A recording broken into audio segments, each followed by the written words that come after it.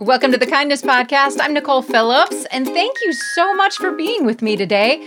You know, it's funny because when you're in a particular line of work, sometimes it's so nice to be able to bounce ideas off of other people or see how they're doing it, or do they have the same reactions that you have to certain things. And being in the business of kindness for the past 10 years, it's kind of tricky because there aren't a whole lot of people who just say, well, you know, all I want to do is talk about kindness. So that is why I'm so thrilled that 4 years ago, I got acquainted with a woman named Linda Cohen. And I would like for you to meet her right now. Hi, Linda. Hey, Nicole, I'm so excited to be on your podcast. I love that you're here. And you know, when I first found out about you, I think it was because your book, 1,000 Mitzvahs, was talked about in another book. Is it Angels on Earth? Yeah, that's what you said. That is, I think, how you first found out about me. And I did actually, afterwards, I'm going to give you some angel books. I know we talked about that years ago, so I have to actually come good on that. Okay, the funny thing is I don't remember having the conversation about you then giving me anything, but I'm happy you would give me your time today because, again, I love to be able to hear your journey, your story, and really how what the way that you see kindness now, because I'm just curious if it lines up the way that I'm seeing it around here. So tell us where you are right now. Okay, I live in Portland, Oregon. Okay, I'm originally a New Englander, though, from the Vermont, Massachusetts area. Wonderful. And you've got grown kiddos. Well, 20 and 23, yes. One just graduated college during the pandemic, and one is a sophomore in college. So, yes, I do. And did you get them back again? I did. They both came home in March. Yep. We had 6 months of emptiness and they both came home. My daughter graduated and is still living here. My son is back doing some virtual life at college. So yeah. And I know many of your listeners probably experienced all sorts of changes in who was at home because home became very different last year. So it still might be. Yeah, no kidding. Home and work became so different. And I want to talk about the work you're doing with kindness in the workplace. But first, I'm really curious about 1,000 Mitzvahs. And I know that it came for you out of a place of grief. But, you know, was there one sort of catalyst moment where you said, I'm going to use kindness to heal, or was it a gradual process? Yeah, it was completely a gradual process. I definitely feel like this was supposed to be my next path. So my dad, I had lived with both of my parents. My parents were divorced, and I had moved to live with my dad in high school in rural Vermont. And we had a really challenging relationship. And I, left the East Coast, moved out to Portland. And in 2006, in the spring, I got a phone call, and he said, Linda, I've just been diagnosed with terminal lung cancer, and they've told me I have less than a year. And when I got that phone call, I was 38. I was married. My kids were 6 and 9. And I just knew that if anything was going to shift before it was too late, I had to do something. So I hopped on a plane the next week and I flew to Vermont, and my dad and I spent like a really amazing long weekend together. Just him and I, no spouses, no kids, no animals. And it was a really beautiful weekend of some healing. My dad was a therapist, so he was open to this. And, when I came back to Portland, the next 8 months of his life were really this unexpected gift. We didn't always talk on the phone. There's a lot of challenges when you live on the West Coast, have somebody older on the East Coast because of time zone. Mm-hmm. But those 8 months, I talked to my dad probably every single day. And I remember one of those calls, he's like, why did we wait until I was dying to work on mending our relationship? And so he passed away December 1st, 2006. I had been in his home kind of at the end of his life, but flew back to Portland because my son's birthday was December 1st. And I wanted to be here for his, little 7th birthday. So I ended up not actually physically being with my father on the day he passed away. I flew back to Vermont after that. And I just remember, in the days after his death, really grieving for this sweet 8 months that we'd had together and the difficult 38 years that had, been a lot of a struggle. And so I woke up in the middle of the night, 5 weeks after his death, with an epiphany. That's all I can say it was, this idea like, Aaron, I woke my husband up, Aaron, I want to do something to honor my dad. I want to do 1,000 mitzvahs. And so that was kind of this idea that came into my head. Now, I didn't know what that meant, what that looked like. And for anybody on your, who's listening to your podcast, a mitzvah in Judaism is actually an act of kindness. It's a good deed, but they're also commandments. We have 613 of these, and the 10 commandments are mitzvahs. And I actually Americanized the word. The word is mitzvot if you use it in proper Hebrew. But I always used 1,000 mitzvahs. I started a blog that winter, and I started tracking these little simple actions. And I had no idea what this project would become. I mean, basically, it was a way for me to move through the grief that I was feeling. And at the time, I was a stay-at-home mom, so I was, tracking little stories that were happening with my kids at school, on the playground, at the park, wherever we were, at Costco, Yep. And I started just putting them on this blog. And a year into the project, and I thought I'd be done in a year. I really thought it would be like, 3 acts of kindness a day. Sure, I'll be done in a year. But at a year, I was only at 500. And I had this young rabbi come to me and he's like, you should write a book. And I wasn't an author. I was a stay-at-home mom in those moments. Yep. And I was like, write a book. But I was, naive enough to say, okay, great. What does it look like to write a book? And I wrote a book proposal, and I went to a writer's conference and I pitched the idea, and they accepted it. And I got a book contract, and suddenly I'm like a published author of this book, 1,000 Mitzvahs, which is kind of what propelled me into doing a TED Talk and then starting to step into the world of speaking at that same time about what kindness and what mitzvahs had done and how they had shifted. And I began to, at those days, it was it was 2011. So it was, 10 years ago. There was not as much research about what kindness. Right? Right. Oh, So- it was, it's Yeah, so it was funny. So it was for me the lessons that I had taken away, and I came up with my 3 lessons that I had learned in the 2.5 years of doing the project, which were: number 1, the size of the kindness didn't necessarily matter. Yes. It could be small. It could be simple. I actually tell a story about changing a roll of toilet paper, which I know is ridiculous, but I ended up talking about that on podcasts and on television when my book was out, because, it's just this little simple act that you do that makes the world a little better for some anonymous other person. So Right. just that idea of the size of the kindness didn't necessarily matter. Yeah. The second lesson that I learned was the ripple effect. You just never know when you meet someone in any given day, what their day is going to be like, what's happening, especially like COVID has been unbelievable about that idea of what the ripple effect could be for another human being that you do an act of kindness with. But for years, I talked about going to Trader Joe's, which is our grocery chain, one of our grocery chains out here. And, my full basket of groceries. And I see the guy behind me and he's got, a carton of eggs and a half gallon of milk. And I'm like, oh, sir, do you want to go in front of me? Just this, like any of us would probably do that. Right. And he said, sure. He goes in front, he tells, thanks me. And he tells the cashier, oh my gosh, that was the nicest thing that anyone's done for me today. Doesn't and that in just my head, take your I'm breath thinking- away? Yeah, I'm thinking like, what kind of a day was he having? Yes. And that little simple gesture was like the nicest thing that has happened to him. Yes. So we just don't know what our ripple effect will be. And there's almost always going to be some kind of a ripple effect from kindness, Right. and you may not see the end of it, but it happens. And then the third lesson was just about giving and receiving.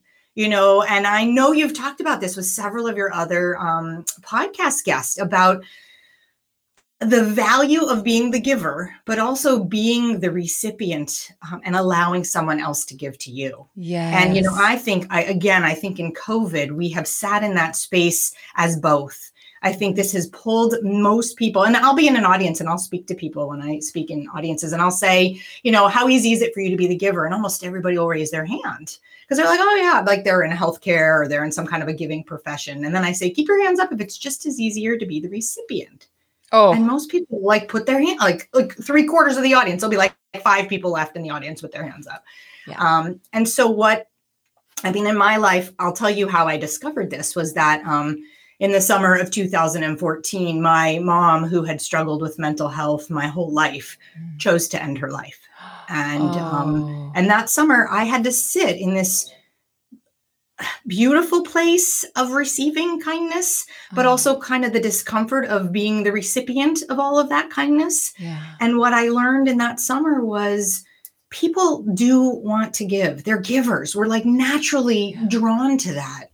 And if we allow someone else to give us their kindness, we're letting them give us their gifts. Yes. So it was kind of this big aha for me about giving and receiving. So those were like my 3 lessons from the years of doing the Mitzvah Project. And it's kind of what I've rolled into my work with corporations and organizations as well. We're going to get to that in a second, but I just want to let you know people are loving you and your words. So Barbara Gruner is on here and she says, Kindness Catalyst is a beautiful title. And Aaron Hawkinson said, I love that. The size of the kindness doesn't necessarily matter. Yes, plant the seed of kindness. The ripple effect will come when the harvest is ready.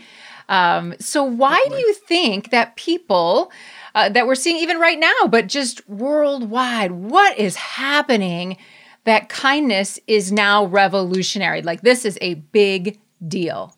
Totally. Lady Gaga started talking to the Dalai Lama. That was at the Weird conference. That was like blew my mind. Right.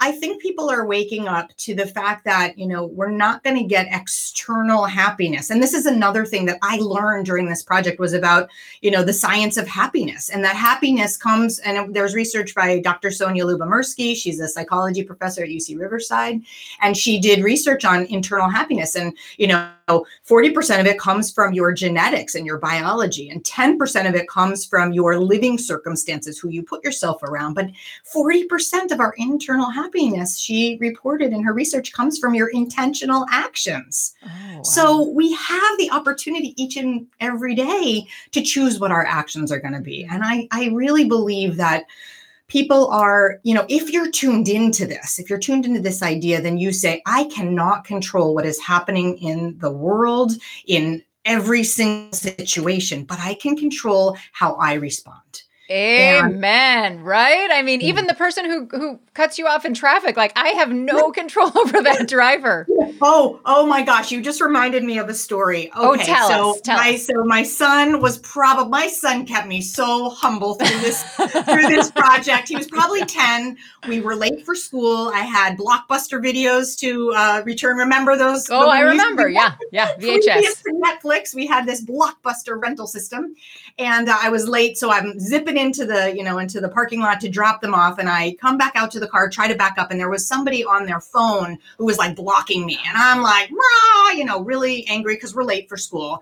And my son says, how do you know that woman is not talking to her husband who's in the hospital, or maybe her son's in the military? Mom, you have to have some patience. So I was like, so that's, we are not always at our highest intention.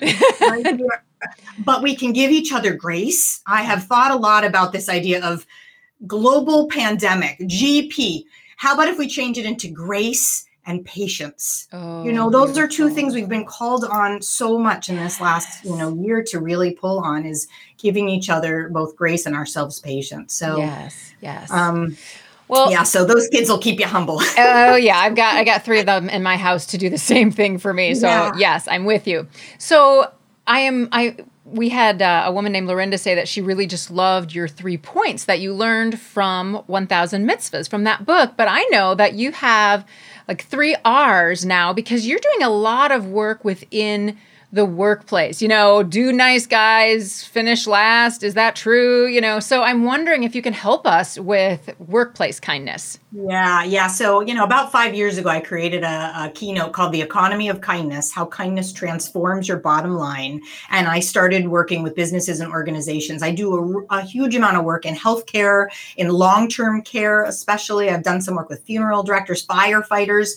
Wow. So I had to come up with the 3, R's, the 3 reasons why kindness was really important in the workplace. And I came up with the ideas of your reputation, your organization, your company. We all know a story of some business that did not behave in the kindest way. Yes. And that gets out on social media.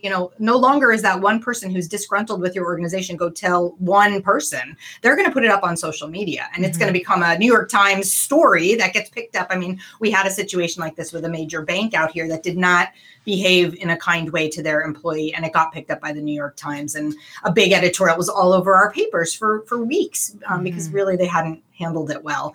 So your reputation can certainly be affected. The second is, are you going to be able to recruit great talent? And there are companies like Zappos. Sadly, they just lost their CEO, but Zappos can recruit people like crazy because people really want to work for that company. They have such an amazing culture. So if your company precedes you by knowledge of your culture, then that's going to help you. And then finally, your retention. Are you going to be able to retain great people? It can't just be verbiage that you put out on a website. It really has to be the culture people feel that they live every day. And that has been the most exciting thing during the pandemic. And I didn't mention this to you at the very beginning, but I have a colleague out here, Allison Clark, and she and I started This Kind Company about 6 months ago. And with our hashtag This Kind Company, we have started sharing stories of companies that we are seeing that are really going the extra mile during the pandemic to show kindness to their employees or to their to their clients or customers. But in any capacity, we deem them as a this kind company. So that's been really, really exciting to try to pinpoint, companies that are doing that. Well, and people love to hear that. I think that we're sick of hearing about the negativity, right? And it's like, please tell me some good news. I know. And I mean, I know you have a new book coming out with that word in it. We're gonna get rid of negativity, right? Yes. So, yes. So my goal when I do social media, and really I'm active on LinkedIn, so that's a great place to find me, is I really try to share good news. Yeah. There's so many outlets you can find bad news. And I think when we put a spotlight on the good that's happening, and I heard one of your guests say this in a different podcast, that what you pay attention to, you get more of. And I don't listen. I don't watch a lot of news. Years ago, probably 6, 7, 8 years ago, I stopped listening to news every night on the nightly news. That was how I was brought up. My mom loved the news. We had it on all the time, but I don't think we can handle that anymore if it's just playing all day long in your house. So I call it sipping your media instead of gulping it. Oh, what a great way to put it. Sips of media. I don't think that I made that up. I think I heard that somewhere, but I loved it. So sip your media rather than gulp it, and then choose what you put into your head. And so I shared a story. I don't know if you heard about this story about the New Jersey plumber who heard that Texas needed plumbers. And so he packed up his 2-year-old, his wife, his brother-in-law, who was an apprentice to him in plumbing, $2,000 worth of plumbing equipment, and they drove to Texas to help out the folks there who had lost, all water.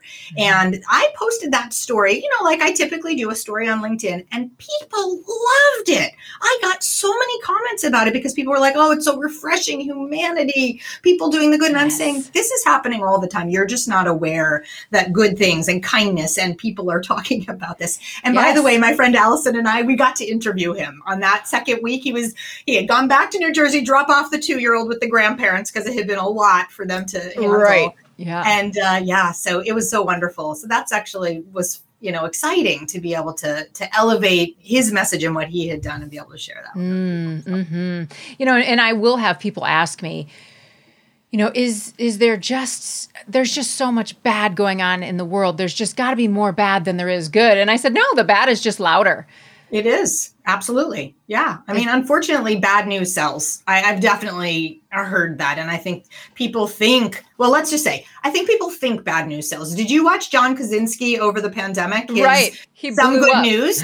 Okay. So I started, and also, so that just was crazy because he had hundreds of thousands of YouTube views on that. And it eventually got picked up by CBS. So that to me showed, I don't think we all want the bad news. Actually, out here, there's a new show that started during the pandemic. I've been watching it Monday through Thursday at 7 p.m. out here on KGW Channel 8. The good stuff. And they're showcasing local stories that are good within the Portland Metro, Seattle, Vancouver area. And it's been fast. It's been amazing. And like you said, there is a lot of good stuff going on, a lot of good news.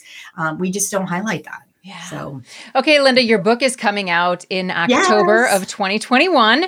Yes. Tell us what it's called again, and can we pre-order it? Will it be like an Amazon and for sale where books are sold? It is. We are doing edits right now, so it's not available yet for purchase. It's called The Economy of Kindness, How Kindness Transforms Your Life. And it will be, How Kindness Transforms Your Bottom Line. Sorry, Life was my first book. It'll be out 10 years after the Mitzvah book came out. It will be about culture in the workplace and the lessons and ideas and thoughts and ways that you can consider how you can build this culture. It'll be a quick read. I'm not a heavy duty, and I know you're working on your next book too. It's like, I wanted to make it easy for people to pick up, glean something, take away an aha, think about how we could put that into our workplace and make it happen. So give us one aha before we let you go. Let's see, one aha. Or a tip that'll just be like, oh, I could do that. That would, and maybe it'll work at home. I mean, this is very personal for me, but I'm Jewish. And so often organizations don't pay attention to the calendar if it isn't the, the majority calendar. Yes. So I've often been invited to events or meetings or something gets planned in the high holiday season, which is in September for us.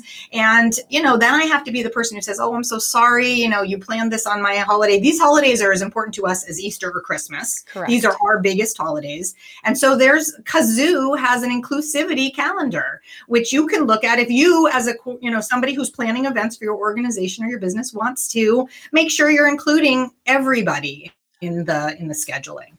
So, and it's called Kazoo, like kazoo.com. Aazoo. Yeah. I included that in the book because it was often something for me as a Jewish person. I always felt we're only 3% of the population and I didn't want to be the squeaky wheel, but then, my kid would miss something at school or I would miss something or I couldn't attend something. And, so that's one way to make sure you're being a little more inclusive. Yeah. What a great tool. What a great resource for bosses or event planners and all of that. Linda, thank you. I'm just so happy that after 4 years, we finally made this work, right? Can we meet in person sometime? I would really like that. Absolutely. I cannot wait for that day. That'll be great. That sounds awesome.